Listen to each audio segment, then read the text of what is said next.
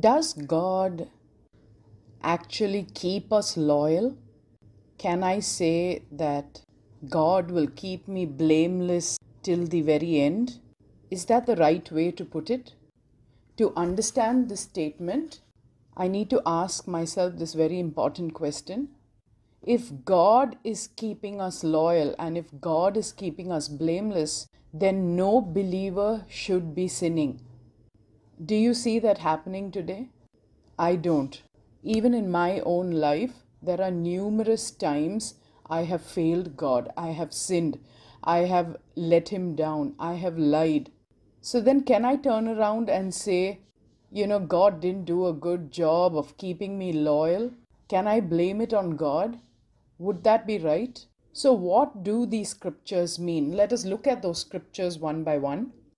The first one is from 1 Chronicles chapter 29 verse 18. It says, Lord, the God of our fathers, Abraham, Isaac, and Israel, keep these desires and thoughts in the hearts of your people forever and keep their hearts loyal to you. Now, this is a prayer by David, and he's praying in the last days of his life that he would keep the thoughts and desires of the people of Israel completely stayed on God. They will not be distracted by anything. David is telling God, Lord, keep these people's hearts loyal to you. And further, David goes on to say, Lord, keep my son Solomon totally devoted to you to keep your commands. Now, we all know that God really loved David. He was called a man after God's own heart.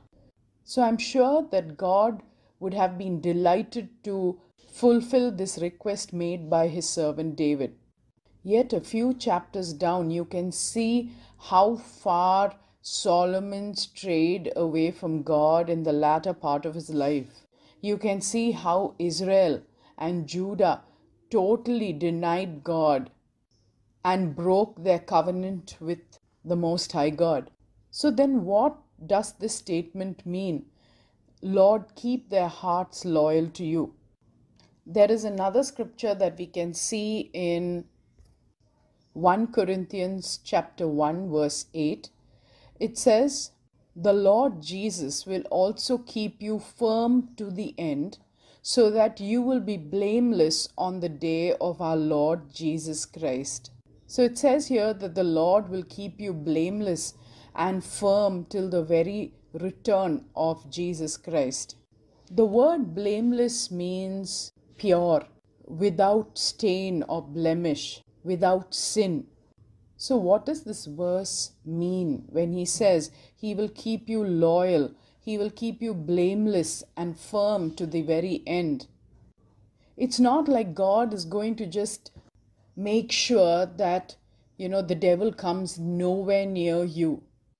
The Lord is not going to say, I'm going to remove all feeling of sin away from this person who follows me.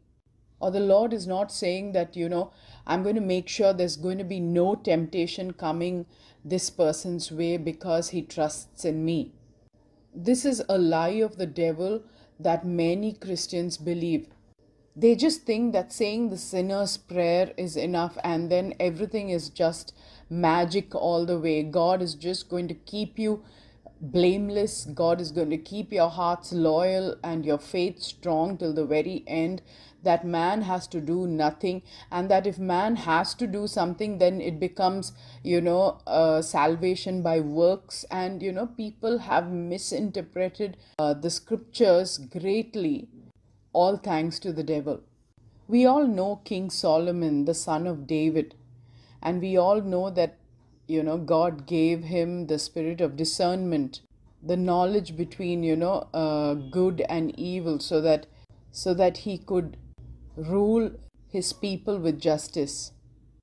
Solomon was considered to be the most intelligent man on earth because he was filled with the wisdom of God. I believe he was filled with a speck of the wisdom of God, which itself made him exceptional. Not only that, he was the person who made the temple of God, the glorious temple in which God resided.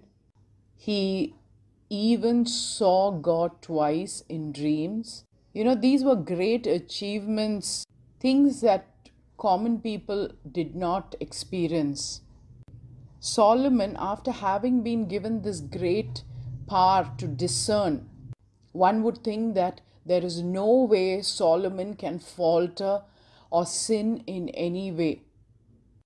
But we all know what happened in 1 Kings chapter 11. It goes on to say, King Solomon, however, loved many foreign wives beside Pharaoh's daughter. They were from nations about which the Lord had told the Israelites, "You must not intermarry with them, because they will surely turn your hearts after other gods." Nevertheless, Solomon held fast to them in love. He had 700 wives of royal birth and 300 concubines, and his wives led him astray. As Solomon grew old, his wives turned his hearts after other gods, and his heart was not fully devoted to the Lord his God, as the heart of his father David had been. He followed Ashtoreth, the goddess of the Sidonians, and Molech, the detestable god of the Ammonites. So Solomon did evil in the eyes of the Lord. He did not follow the Lord completely as David his father had done. He also built a high place for the detestable god of Moab and for the detestable god of the Ammonites. He did the same for all his foreign wives who burnt incense and offered sacrifices to their gods. So the Lord became angry with Solomon because his heart had turned away from God, the Lord God of Israel, who had appeared to him twice. Although God had forbidden Solomon to follow other gods, Solomon did not keep the Lord's command. When you read all this, we would end up thinking that, these were great people and God just kept them from sinning and, God kept them holy. You need to know one thing about God, a very important thing. God is able, with just a word from his mouth, to destroy Satan completely from this earth, and he can stop sin from entering the lives of his children. It's a very easy thing for him to do that. But that goes against the nature of God, because he's a God, who gives his people free will. And he does not leave his children as orphans. When we pray to him, "Lord, keep my heart loyal to you." When we pray to him, "Lord, keep me blameless." Or when you see scriptures that say, "Lord, keep me firm to the very end," or "keep me blameless," what it truly means is that he will give you the strength to keep you loyal. He will give you the strength to keep you blameless.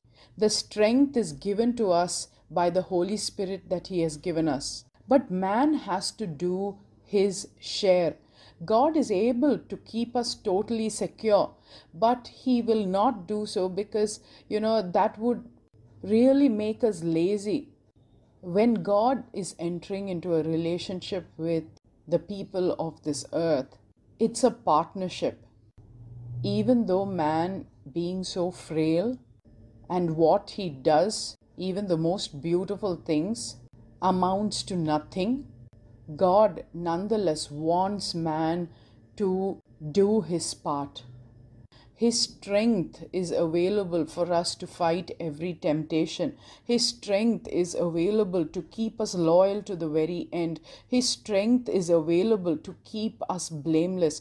So we need to take that strength and fight the battle, the temptations of the devil that the devil is constantly bringing our way. That is what this scripture means. So people end up believing this lie of the devil that God has done everything and man just needs to sit there and enjoy the ride. But Jesus himself in several places taught us that we have to make every effort. On our own, our effort counts for nothing.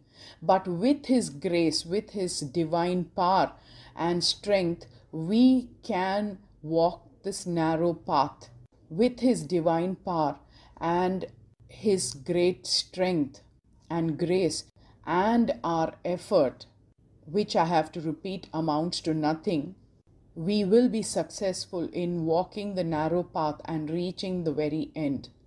Do not fall for the lies of the devil. Ask the Holy Spirit to enlighten you and show you what these scriptures mean. So I want you to ask yourself one very important question. Do you think that if God actually wanted to keep us blameless, we wouldn't be blameless? Yet many believers keep sinning. Many believers, including myself. So is there something wrong with the perfection with which God had to keep me blameless? There is no mistakes ever made on God's end. God wants perfection from His people. God wants His people to lead a blameless life. But God also does not want to control us like puppets. He wants us on our free will to run to Him, to be loyal to Him, to be blameless, to be pure. But God also knows that man cannot do this on his own. So He gives us the strength, the grace to achieve all this. Remember, grace is divine power to lead a sanctified life. Grace will not do the job for us even though it is able. His grace will not do the job for us even though it is possible. But with His strength, we can live a blameless life, the kind of life that God desires. Shalom.